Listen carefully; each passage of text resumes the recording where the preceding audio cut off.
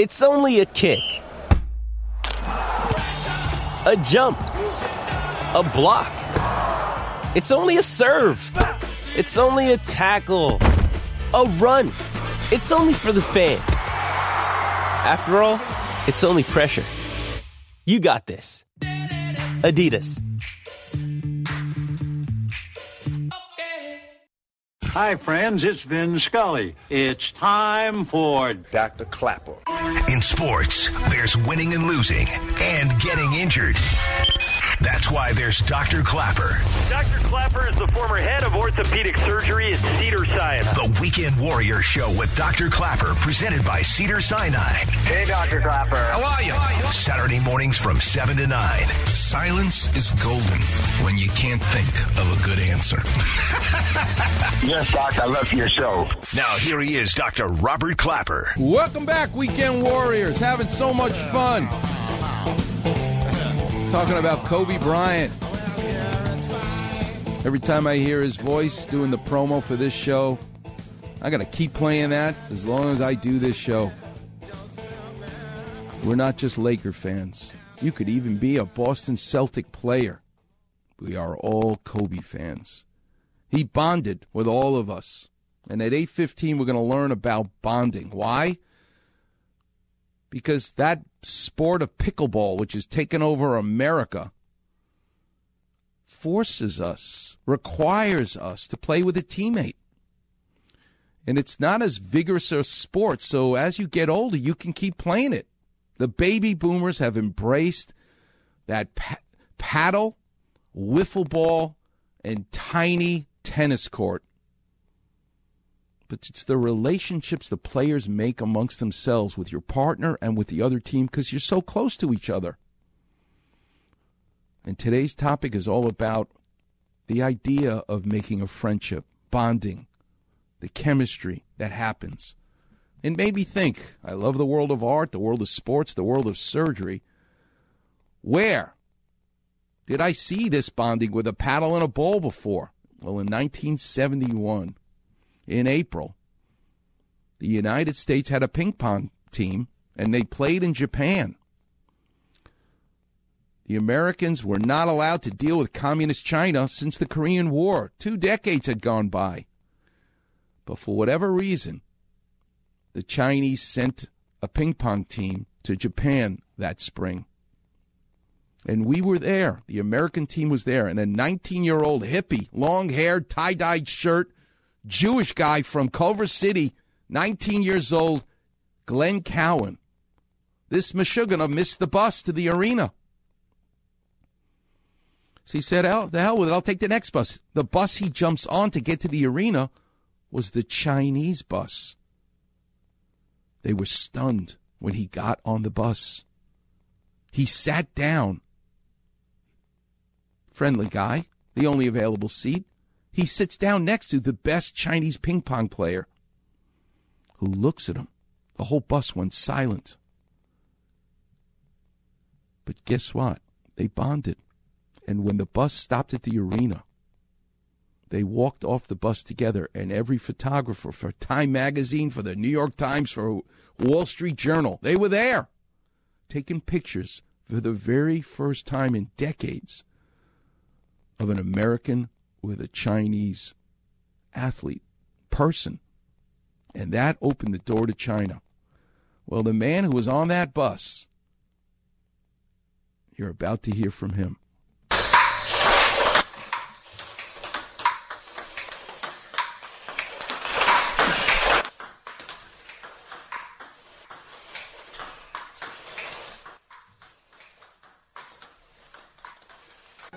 自50多个国家和地区的运动员们列队入场。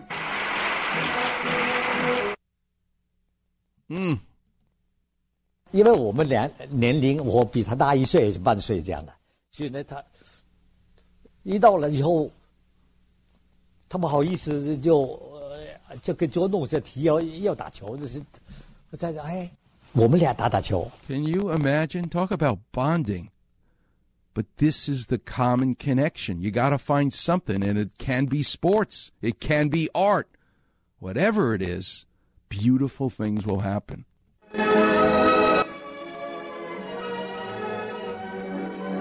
时候。我非常高兴的有这个机会，能够经历了一下啊，然后呢，这个经历了一下，那就是说，打开了中乒乓外交，打开。But the secret is the intimacy of the ping pong table, the paddle, the ball, the teammate, the closeness. That's what's unique to pickleball, to ping pong. 这是我，这是您，这是李景光，现在达到了我们的目的。达到目的是起跑。好。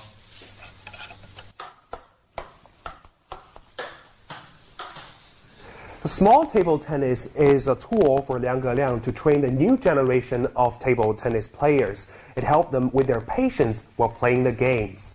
We'll hear shortly from Jane, was directly involved in A tiny little game can do wonders. 曾经这个乒乓外交这个历史大家都觉得对于我们都是难以忘怀吧现在见得都相当高兴，都希望乒乓外交一直是符合这个两国人民之间的这个愿望。国家Something as simple as pickleball can make a huge difference. What about in the world of art? Bonding to make a huge difference. Well, in the same year that the ping pong's happening, Gene Wilder's making a movie called Willy Wonka. Listen to Conan O'Brien talk to him about it. And with the new technology, DVD, so many kids are seeing that film now and have seen it over the years since the film was first made. How do kids respond to you when they see you now? Their eyes light up. Yeah. They don't say anything. Right. Just, I can tell every 4.5 years I get a new crop. Right, right. Because the mamas won't let them see it until they're about 4.5 years old, right. 5 years old. And then I walk down the street and I see the eyes light up like that, and they're too nervous to say anything most of the time. Right. Those who aren't come and want to sit on my lap. But right, right. He sees it in the children's eyes. The great Gene Wilder. You know, one of the things I love so much about that movie that makes it work for me, which is unlike a lot of children's movies are afraid to have any menace. And Willy Wonka, there's a hint, there's some darkness in that role that you added to the character, and I think that probably scared some moms away when the movie first came out. It did, because it wasn't a commercial success. No, which always surprised me when the movie came out. The movie didn't do that well, and I think it was because there's some scariness to it a little bit. The kids weren't scared. Right. The mothers were scared. Right, right. On behalf of the kids. On behalf of the kids, but right. The kids knew it was a morality play. Right. Right. And where do you draw the line? And they wanted the line drawn. Right, right. The mothers were afraid of it. It has become a cult film because all those little kids that bonded with Gene Wilder are now grown-ups with their own kids who can't wait to take their kids to see it. But when it first came out, a little kid can't pay for the movie ticket. The parent has to.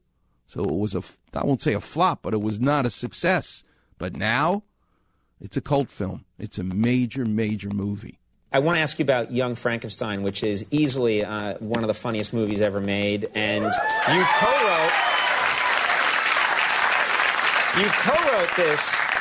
co-wrote this film, and Mel Brooks directed the movie. And I only found out much later on that my favorite scene in the whole movie, and I think for many people their favorite scene, is when Dr. Frankenstein, you do the number, the tap dance number, putting on the Ritz with the monster. And it's so insane and so absurd. And I only realized later on, I guess, that was your idea, and Mel Brooks didn't want to do it. Is that right? That's right. But here's about bonding, not just with a child, Gene Wilder's an expert at it, but with a peer, a co-writer. Here's the scene. If you're blue and you don't know where to go to, why don't you go where fashion sits?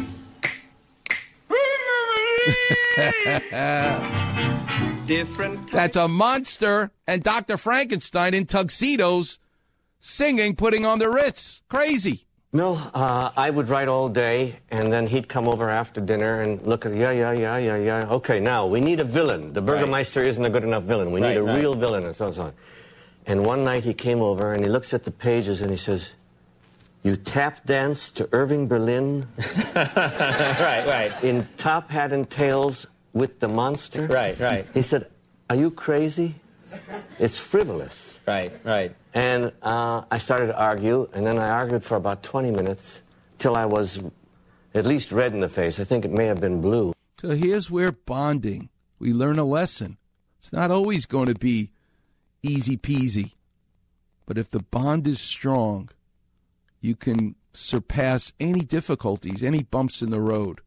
And all of a sudden, he says, okay, it's in. And I said, well, why did you put me through this? Right. He said, because I wasn't sure if it was right or not. And if you didn't argue for it, I knew it would be wrong. But if you really argued, I knew it was right. That's actually an interesting technique. Well, so if you hadn't, if you just went like, oh, okay, whatever, maybe it is a stupid idea. But I knew him well, and that is the only argument that we've ever had. I think the key to bonding, you're going to be married, you have a fight. But eventually you need to trust your partner and feel, well, you feel more strong about it than I do, then we'll do it. That's part of the bonding of one person to another. Yeah. Well, I think also it was one of the earliest movies I saw that was a comedy where the acting was so straight and so sincere. Do you know what I mean? You're believing in everything 1,000%, and that's what makes it so funny. 18 years of study. Right, right. In order to learn, finally, that the more real you can make a comedy, the funnier it's going to be. Right. Instead of making faces and doing funny sounds and all of that. You hear that? His philosophy for comedy. The more real you can make a comedy, the funnier it is. For all of you who want to be writers, those no truer words are spoken than that. And finally, the Buddy movie with Richard Pryor, Stir Crazy, and all the other movies he made. They bonded on the screen, but not off the screen. So much great work with Richard Pryor. And you guys seem to have this chemistry that doesn't come along that often in movies. Did you feel the same way with Richard Pryor? Did you feel it while you were working with him? From the first day. And I'll tell you something, I don't want to be shocking you, but it's a little bit like a sexual chemistry. I mean, look, it's true. Right. I mean, you see someone and you say, I really am attracted to that woman. Right. And someone says, but why her? This girl is much prettier. Right. She's taller, she's shorter, she's fatter, she's slimmer. Why that one? I don't know. I am. Right. And when Richard and I did our first scene, some magic happened, what they call chemistry. Right. And he improvised. I used to improvise in class, but not in front of the movie camera. Right. And I would answer him back and forth, and we were on such a similar wavelength. Not in private life so much. Not in private life. But listen to him tell a story of what chemistry and the magic is on the screen. That's where they're bonding. You don't have to bond 100%. Pickleball. You don't have to bond 100% with that player. But you both love pickleball. That's something to share. Gene Wilder, Richard Pryor, it was when the cameras were rolling. That's when they had the bond. That's interesting. It didn't translate off camera.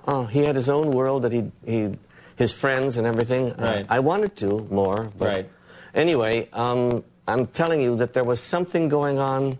When we did that first big scene in Stir Crazy and tore the place apart, the prison. Right. At the same moment, we both started to hum, to sing. Ta-dum, ta-dum, ta-dum, ta-dum, ta-dum, ta-dum, Laurel and Hardy. Right. And when Sidney Poitier said cut, I said, did you know you were going to do that? And he said, no. Did you know? I said, no, I didn't. But we both did it on beat at the same time. Bonding. Fostering relationships. The greatest pleasure a human being can get. In art, in sports, in surgery, in medicine. Coming up next, we're going to talk to the great Stu Upson about pickleball. There's more going on in this sport than the paddle and the wiffle ball. It fosters bonding, and that is why this sport is the fastest growing sport in America. We're going to learn more about that bonding and about the sport. Coming up next on the Weekend Warrior Show here on 710 ESPN. Hey, it's Kaylee Cuoco for Priceline. Ready to go to your happy place for a happy price? Well, why didn't you say so? Just download the Priceline app right now and save up to 60% on hotels. So whether it's Cousin Kevin's Kazoo Concert in Kansas City, go Kevin, or Becky's Bachelorette Bash in Bermuda, you never have to miss a trip ever again. So download the Priceline app today. Your savings are waiting. Go to your happy place for a happy price. Go to your happy price, Priceline. This is Keyshawn in the morning. My man, Dr. Clapper, and the Weekend Warrior Show starts your Saturday morning. Join the doc from 7 to 9 a.m. But don't miss my show, Monday morning on 710 ESPN. What's going on, LA? This is Kobe Bryant. You're not going to leave me alone, are you? Start your weekend off right. Listening to the Weekend Warrior Show with Dr. Clapper. The Grand Poobah, the Big Kahuna. Every Saturday morning from 7 to 9 a.m. on ESPN, 710, home of your Los Angeles Lakers. Welcome back, Weekend Warriors. I'm so excited. We're joined now by a master in the sport of pickleball, the great Stu Upson. Stu, thanks so much for making time to be with us. Hey, great to be here. How you doing? All right. It's kind of a crazy connection between ping pong diplomacy in 1971 and Gene Wilder making stir crazy with Richard Pryor. But the connection is bonding of people, this ability to connect on some level with people. And I take it that's what's going on with pickleball, which you're an expert about. Teach us a little bit about what you believe is the reason it's taken over the country. Yeah, that's a great point. It's really two things, and the social bonding is a key part of it. Before that, though, the sport is taken off because it's pretty easy to learn. It doesn't take much to get in, to buy a paddle and set up a court. And, you know, if you have any athletic ability or hand-eye coordination, once you get out there on the court, in an hour or so, you're going to be able to play and not embarrass yourself.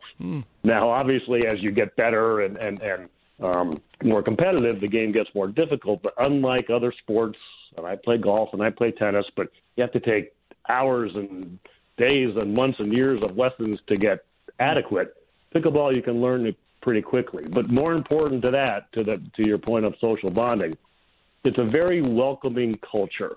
People who play the game, they don't say they play, they say they're addicted to it. It's almost a lifestyle, and they really want people to come in and join that pickleball lifestyle. Come in and play and learn with us, whether you're a beginner or whether you've been playing for 10 years, because it is a very fun, social, enjoyable experience. You go out there on the court for a couple hours, you play a bunch of games, you get some good exercise. And that court could be at your club. It could be in a local park. It could be in your backyard and your driveway. But then you go and have a glass of wine or a beer and a cheeseburger afterwards and make friends. And that's perfect for today's times when, let's face it, the world's not so great right now. So any relief from that is a very welcoming thing for people. So, Stu, before we go further, I want to know who the hell you are. Where'd you grow up? What'd your father do for a living? What high school did you go to? And how did this enter your life, pickleball? Okay, yeah, I'm the chief executive officer of USA Pickleball, and we're the national governing body of the sport. So, we make the rules, we sanction tournaments, we kind of protect the integrity of the game, and our mission is to promote the game. My background, I've been in sports almost my entire life. I grew up in Connecticut, started in the advertising business. I went to college in Southern California. I went to Claremont McKenna College. Oh, wow. And so I started in the advertising business, then got a big break and was able to work for Major League Baseball back in the early 90s. And so my experience has been in all sorts of different sports, in baseball, motorsports, bowling. And I was the chief operating officer of the International Tennis Hall of Fame prior to this. That's in Newport, Rhode Island. So I've been the CEO of USA Pickleball for about a year and a half. Wow. And it's been a great opportunity because the sport is taking off. People give me credit for it, and I can't take it because the sport's taking off on its own. So that's my story. I want to play a soundbite for you from the player in 1971 who played ping pong with the American Glenn Cowan, but he's describing what is so special about a paddle and a ball in the case of ping pong, but I'm curious to hear what you hear when you hear this synopsis. 这是我，这是您，这是李景光，现在达到了你的目的，达到目的。起跑。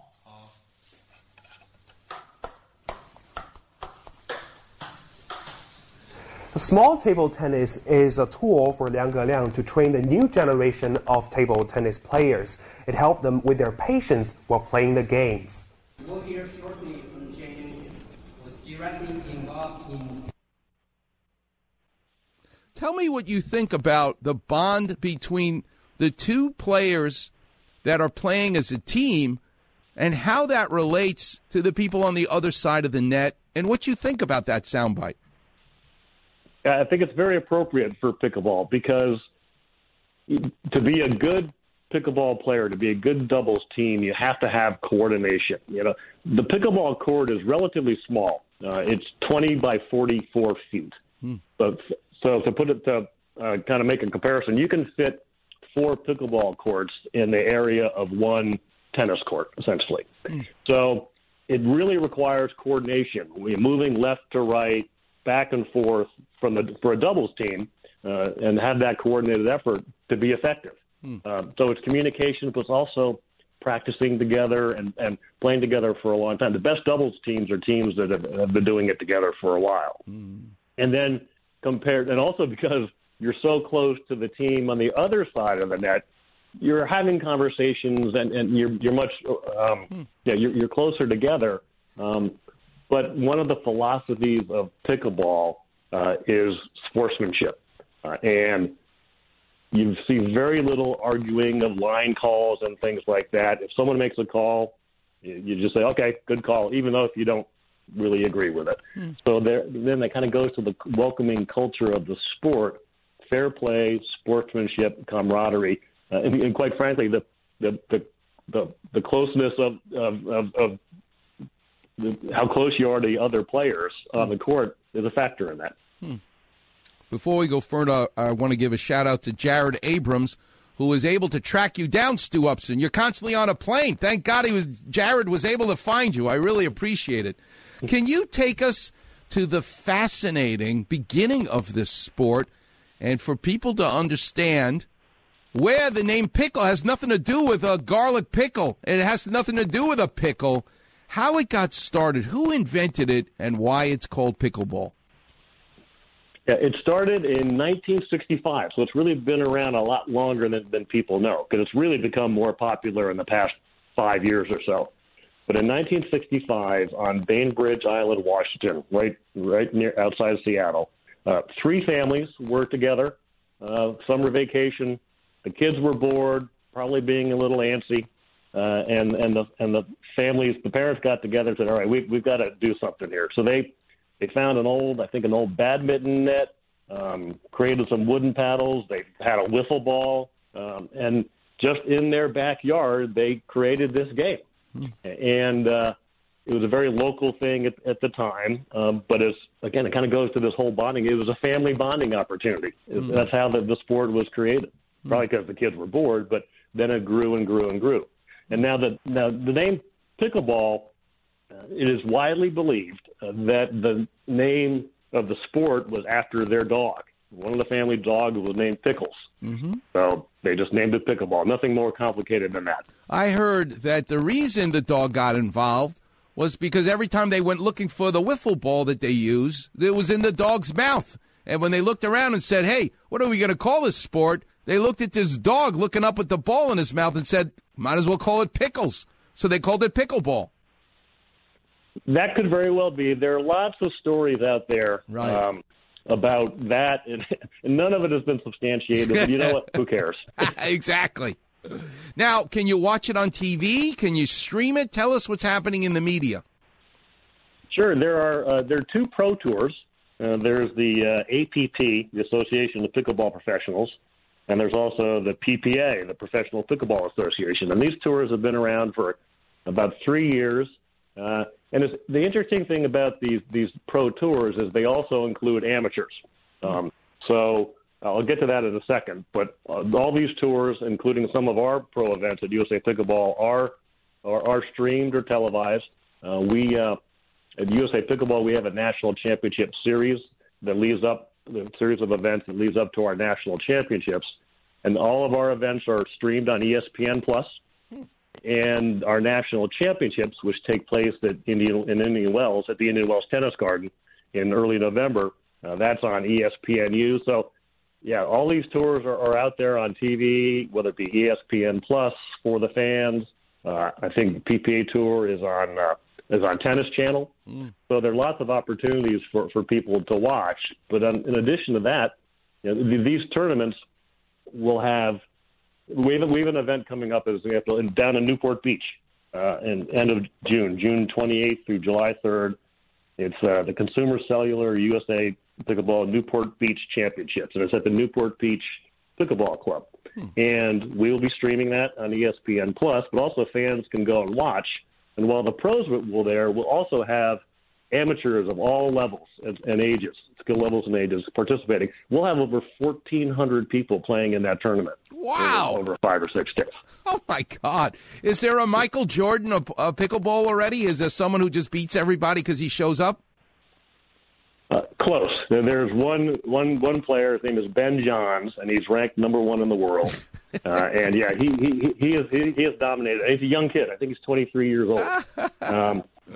But we'll see how long it lasts. I mean, he's a great player, but as more and more people come into the pro game, and some of them come from tennis as well, it'll be harder and harder for someone to dominate. But Ben is a great player. He's not super well known yet outside of the pickleball world. We don't have any pickleball players like, Roger or Serena, who people identify with just because of their superstar celebrities. We'll get coming, there at some though. point, but yep. Well, it's coming. It'll take a few years. Stu, it's like a pickle. It has to sit in the brine for a while before it becomes a delicious pickle to eat. It needs to ferment a little bit. So you don't want to eat the cucumber right away. You want it to be a pickle. You want it to be fermented.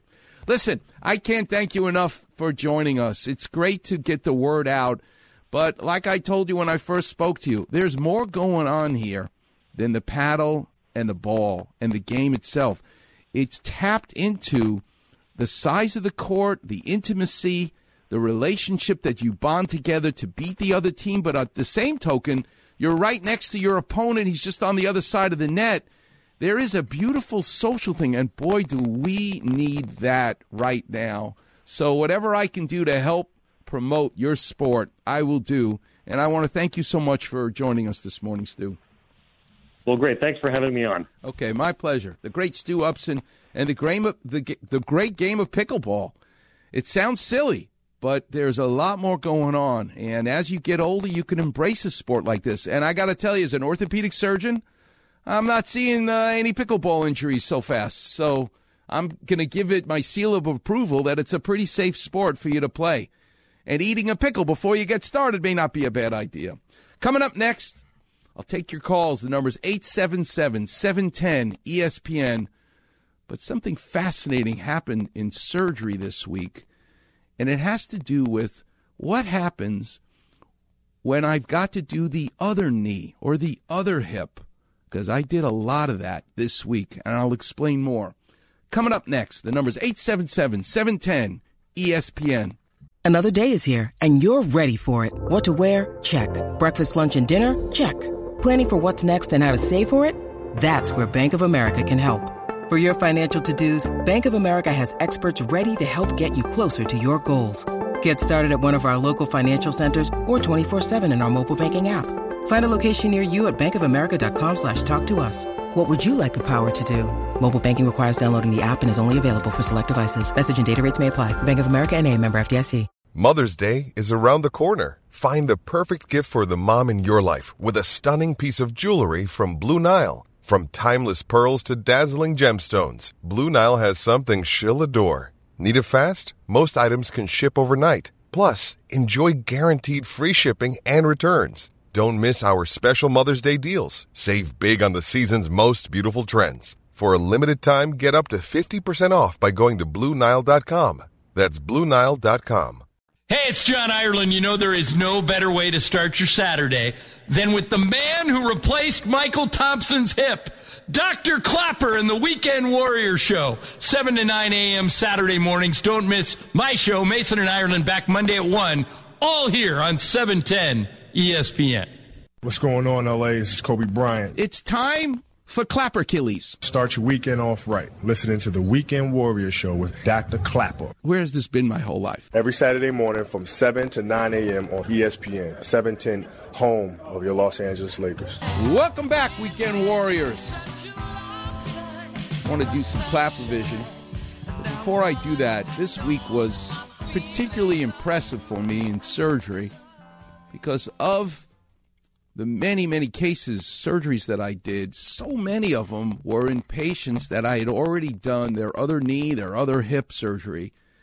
And now we're back for the other side. It happens way more than you think. Many surgeons like to do both at the same time. And it's just my opinion. It's not that it's wrong. In fact, Tony Danza, who calls in all the time to tell me how great he's doing, he's tap dancing on Broadway and he's boxing again and running around. When I did his knee surgery, I did both at the same time. And it's a lot to put a patient through. But you do get it over with. But I don't want to discount the effect. It is a big operation to do both at the same time on your heart, blood clots, all the things that are not relatable to the orthopedic surgery. They play into this, and that's why I take it so seriously and try in my best way to talk people out of doing both at the same time, even though I clearly have done it. Sometimes patients will come and see me, and they're literally in a wheelchair. They can't walk anymore. And if I do only one, the other side is so bad it will really influence the success of the first surgery. But that's rare. I'm a big fan of telling people it's safer. And here's the other thing that I will tell patients. You're so happy with the one that I did, the surgery that I did on your hip or your knee. The biology of the surgery, I'm going to now do your other surgery, it's the same. You're the same person. The incision, the healing, the skin, the tendon, the muscles, it's all the same. You're the same person. But get ready for when I do the second side for it to be easier for you. And they look at me and go, how can it be easier? I'm the same person. It's the same operation. But here's what makes a difference. Mentally, which is a huge part of recovering from surgery, you've been through it already. You know what to expect. The fear factor, the anxiety, the anticipation, the questions. How quickly will I be able to get up? How far can I walk? Can I sit? When can I ride a bike again? When can I drive? A lot of those questions are answered because you went through it already once. So the mental aspects of recovering from surgery are really gone now. You know what to expect. That makes it easier. And then the physical aspect. You have muscle memory of, yep, it's painful, but I'm going to get through it. You've seen the light at the end of the tunnel already, so it makes it easier. So having physically gone through the surgery makes it easier for the second side because you know you're not going to break it. I put it in stable. In fact, I love stuntmen and stuntwomen who are reckless. They don't wear a brace. They don't use crutches. They can't wait to start jumping out of cars. And you learn a lot as a surgeon from your patients. We learn how far we can push the restrictions from dealing with patients who don't abide by the restrictions, and you see what you can get away with. For years, when I did ACL surgeries, and I still do so many ACL surgeries in the knee, we kept you locked up forever, a year. Then Adrian Peterson came along and said, I'm going to play football again in 7 months. And almost broke Eric Dickerson's record the next year. Okay, maybe we can get away with more. You still can't cheat the healing that has to take place. You still can't alter the blood supply, which is ultimately what makes scar and heals fractures and heals surgeries. But we also know we can do a lot more quicker because we learn from the patients who are non-compliant. So the mental aspect of the recovery, been through it, it's going to make it easier. The physical aspects of the recovery, been through it, going to make it easier. You're not going to break it. You're not going to dislocate it.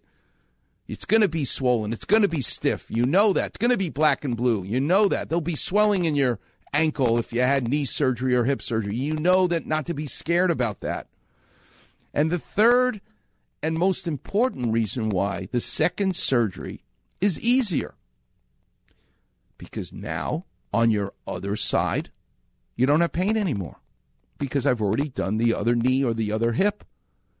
And so I tell patients, this second side, the recovery, the whole enchilada, the oomph of the surgery and the toll it took on you mentally and physically, this second side is about 60% of what the first one was like.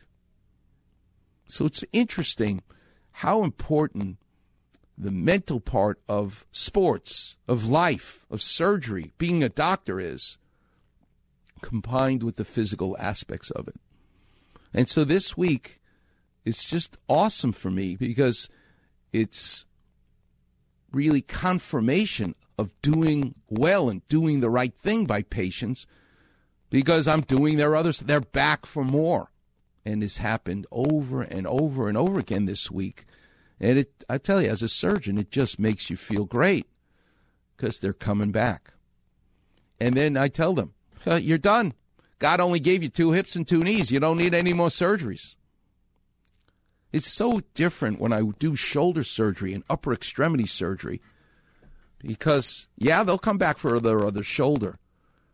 But to walk, that's a whole different joint to work on than the upper extremity. You walk with 2 legs. You don't walk on 1 leg. So talk about bonding.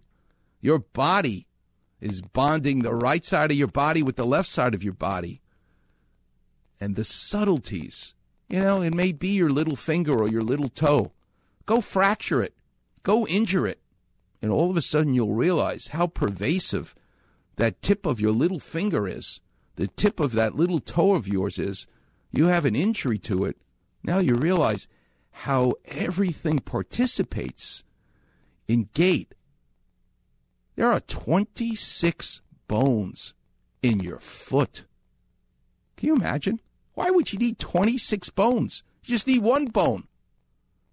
That's what happens when you walk with a peg leg. It's just 1 bone. You're not walking normally. To be able to walk over gravel and sand versus asphalt and concrete and grass and dirt, all the surfaces that we walk. And how about when you go take a walk and you encounter all of these variable surfaces to walk on in the same walk? That's why you have 26 bones. The connection between that tip of your little toe and your knee joint is very underrated. It's probably prescribed too much to put orthotics in your shoes. Every podiatrist in America thinks you need an orthotic because that's what they can sell you. But on the other hand, they're right. Pronation of your foot, which is the curving outward of your arch of your foot and your foot pronation, puts a lot of strain on your knee.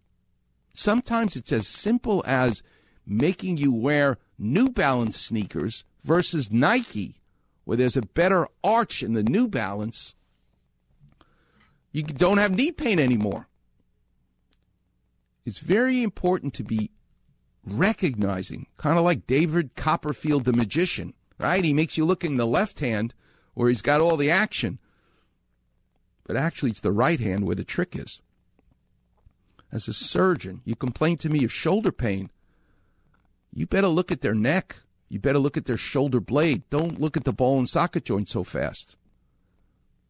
You have to be astute to recognize the interconnection between how these bones work.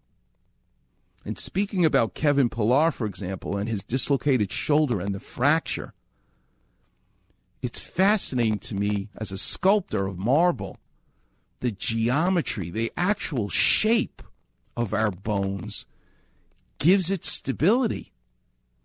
The ball and socket joint in Kevin Pillar's shoulder, the ball, the sphere, fits so perfectly and intimately into the hemisphere, which is the socket.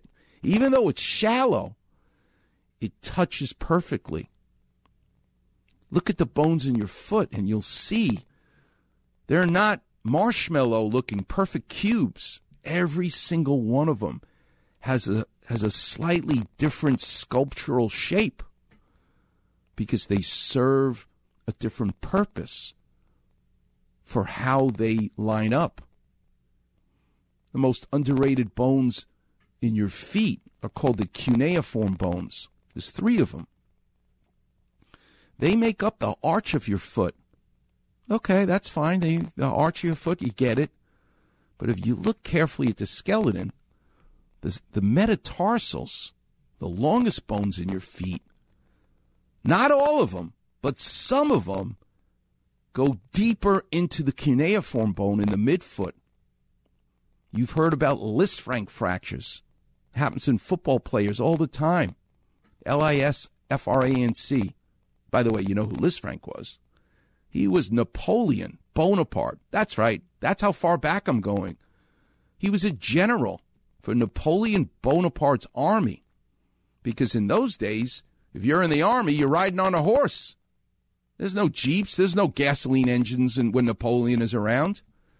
So when you're in battle, you're sitting on top of a horse and your foot is inside the stirrup of the horse. Well, now you're in a battle and the other guy's trying to kill you, throws you off the horse. If when you get thrown off the horse, your foot is stuck in the stirrup, you fracture through those joints that connect your midfoot to your metatarsals. That's a Lisfranc injury because that's what happened to General Lisfranc.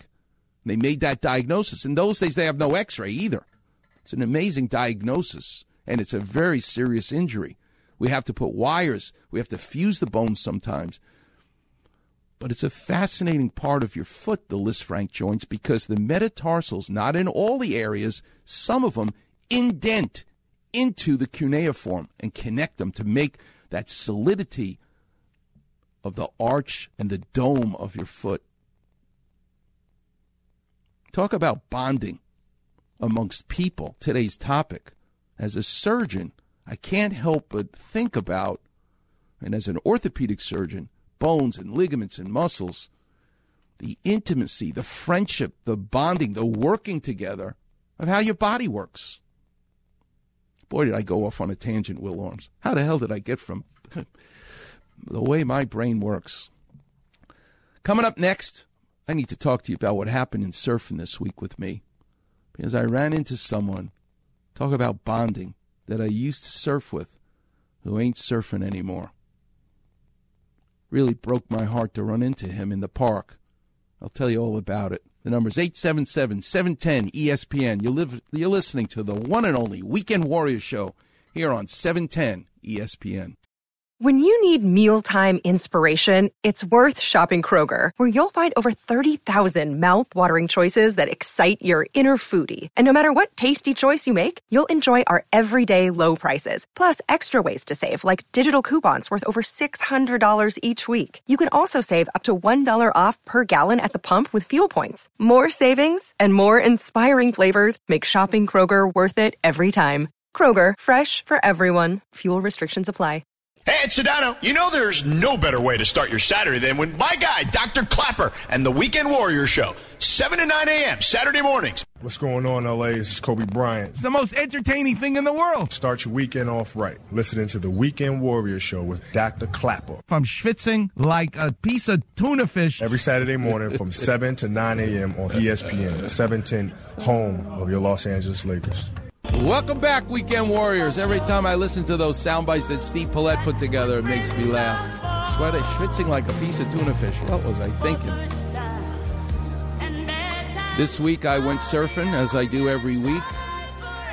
And after my session, I got on my bike and was riding around, and I end up in a park. And as I'm riding the bike slowly, just enjoying the sunshine, because I got up at 3 o'clock in the morning to get into the ocean before the sun came up. But I slowly riding, and I come across a guy, and everybody's got a mask on. But I look at this guy's eyes. I'm on a bicycle, no less, going slowly. And I've seen those eyes before. So I get off the bike, and I look at him. And now, because I've stopped, he looks at me. And I said to him, Ian. And he looks at me, and he goes, "You're the doctor." I said, "Yeah. We used to surf together in the 90s and the early 2000s. Big winter days. It was just scary. That's why I remember seeing those eyes. Probably mine were even scarier looking than his were. But we'd be out in the water together. And survived a lot of big days in Ventura." And he goes, "Yeah, you're the doctor." I go, "Ian, where you been? I've been surfing. I haven't seen you in years." And he said to me, "I don't surf anymore." I said, "Why not?" "I got Parkinson's disease." He said, "Oh, my God, I'm so sorry."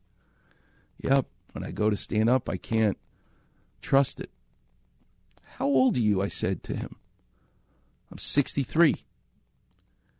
And that's when I just, number one, I said, and I mean it, I hope he can come back and join me in the water. But boy, you sometimes have to, you lose something as a human being in order to appreciate what you have. Yesterday, in between my surgeries, I went down to a memorial service for a doctor who passed away, a friend of mine, Mark Alt. I love that guy. He also passed away way too young. He's only 5 years older than me. Cedars-Sinai is a building. That's all it is. But what makes it special are the people that I've gotten to bond with and work with. And I'm getting older and seeing too many of them retiring, or in the case of Mark Alt, passing away. Such a sweet man and such a genius, such an awesome doctor he was. So you better cherish the bonds, the friendships. That's what today's topic is all about.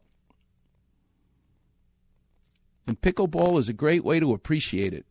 And speaking of pickles, they're special to me because I grew up drinking that brine on the advice of my father. Trust me, if you want to make puckered lips perfect for kissing somebody, you drink that dill and cloudy water that the pickles have been fermenting in for months. My mouth is watering already because it's that delicious to me. I could hear my father saying, "Go ahead, Robbie. You're going to like it. Drink it." Pickle juice. Are you crazy? And it's unbelievable how it will make your mouth pucker, but it's delicious. Forget about Gatorade. I'm drinking pickle juice. And the best pickle juice and the best pickles, and it gets cloudy, are Bubby's Pickles. Bubbies. I'm going to have Jared Abrams try to track these people down. And you can buy these incredible pickles at Gelson's. Oh, God, are they good. I don't care what you're eating with them. In fact, and you know what the best part is? Look at the jar. Look at how many calories a pickle is. You know how many calories it is? 0. That's right. You want to be on a diet? Be on a pickle diet. All right, before I leave, let's talk about next week's show. Next week is going to be a special treat because I'm going to have a physical therapist as a guest. Coincidentally, his physical therapy place is called Warrior Physical Therapy, and we are the Weekend Warrior Show. But when Robbie Clapper gets hurt, guess who he goes to? Martin. And he's coming on board. I love Dave Fabrizio, and that's how I met Martin. two of the greatest, and Martin's going to be our guest. Martin Schneckenberger is my guest next week, a physical therapist, and it already made me start to think about therapy. I love art, I love sports, and I love surgery. Talk to me about therapy in the world of art and music. When can it be used as therapy? Well, remember Mr. Rogers? Wait till you hear his commencement speech for Dartmouth University, where he went to school. He graduated in 1950.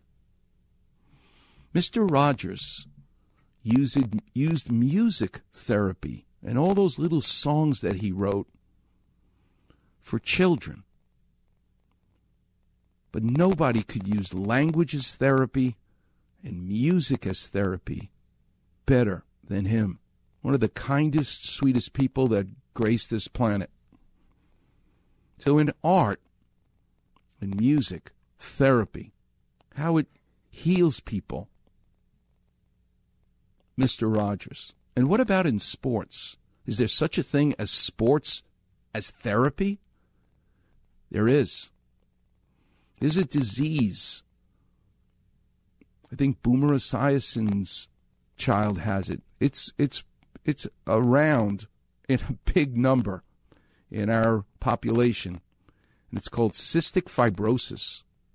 It's a terrible lung disease, and it takes the life of young people.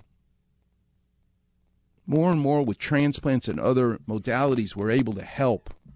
But there is actually a sport discovered by Australians that helps the mucus, which is really abnormal in the lungs of people with cystic fibrosis. They get infections all the time.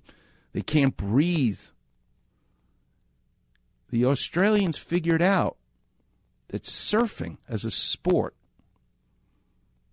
being in that salt water of the ocean, is the greatest therapy for people with cystic fibrosis. And now all over the world, when you have a patient with cystic fibrosis, because of the Australians, we treat them with surfing.